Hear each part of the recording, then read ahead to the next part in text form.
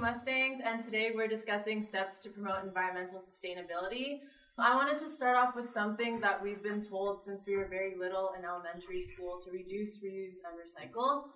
You know, a lot of the time when people discard their waste, they just think about, you know, getting rid of whatever materials they need to discard.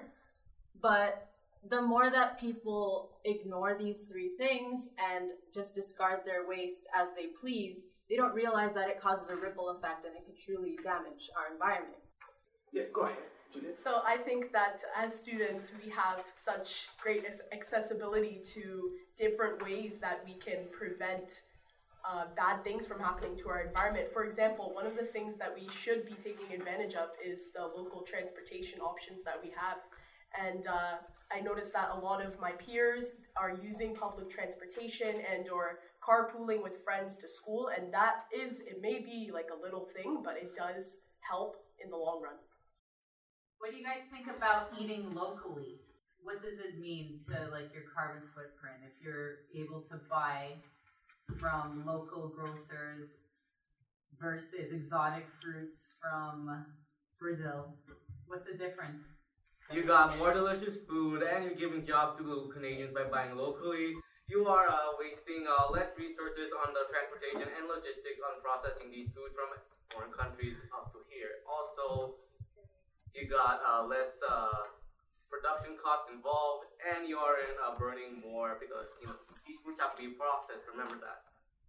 Okay, we should be looking at what we do at our own level to conserve energy, to conserve water, and what we do concerning our waste. What do you do to promote sustainability? Yes. Thank you. It's mentioned the eating less meat, specifically beef from cows, from cattle. This is because major cattle farming takes up a lot of space. That space was once a forest. That's deforestation to make the cattle farming, and then you package it and it's the importing, so people could eat less red meat. That's in dairy.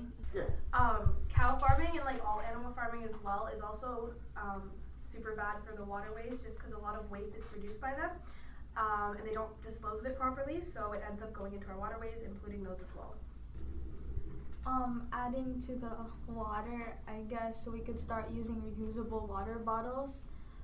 Even just the trend, the hydro flask, like even though it's a bit of a joke, it actually does help because we can reuse a water bottle every single day rather than just plastic water bottles. So it wouldn't just go into the landfills or the ocean. Like a different point is like composting. So a lot of buildings don't really like use the green bin as people know it, and I feel like the government should like make like it more accessible to buildings, because I know a lot of households that like actually use it. It's easier for like people at home to do it. So a small thing that you can do as a student bringing a lunch every day to school, make your lunch wasteless. Anything helps. If you use a reusable bag, as people were saying, a reusable water bottle, reusable cutlery, anything helps, even if it's small. Another way you can really reduce your impact is being a more responsible consumer.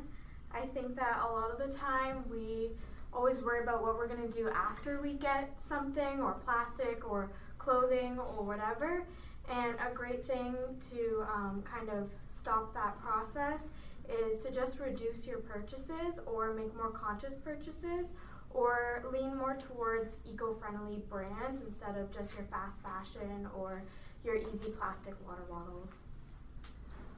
And about fashion, like a lot of people don't like discard of their clothes like when they don't want it. So like a thing to keep in mind is donating, because donating is always like better, and like you don't know what they're gonna do to your clothes like when you drop them in that like big bin at like Freshco or something.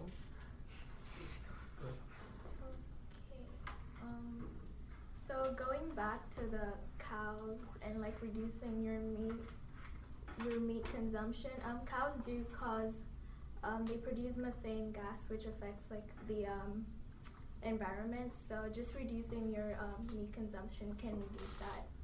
What's the effect of plastic on the environment?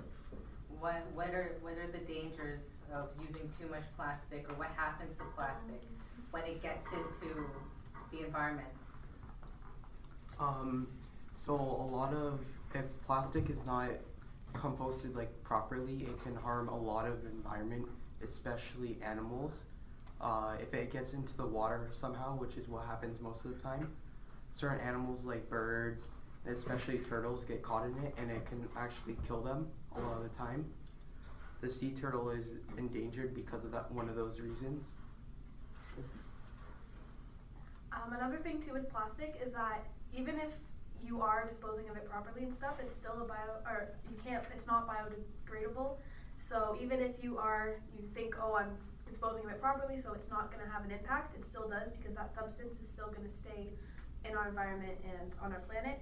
And if you think about the extent that's being produced, it's extremely overproduced. So all of that being used is still on the planet today. Adding on to that, although plastic is not biodegradable, it still kind of breaks down into microplastics, and that's a huge problem because in water, a lot of these creatures are absorbing a lot of these microplastics, which they can't digest, so they're accumulating in their stomachs, which is a huge issue and is killing a lot of natural life.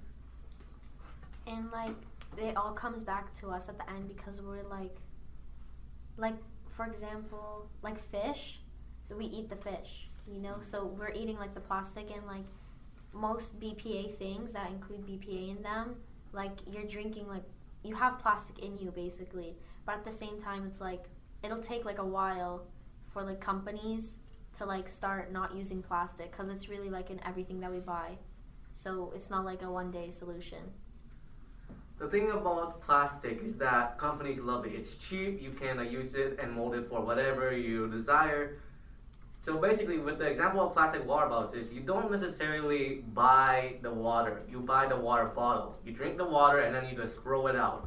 Well, where is the plastic going to go? It's going to sit there, it won't break down and you can't burn it. I mean, it does break down, but it won't disappear. So the thing is, you gotta put the plastic somewhere. And where does it go? Into a huge landfill with a bunch of other waste that will just stay there and then contribute to ruining the environment. Don't eat from fast food restaurants like McDonald's. Why?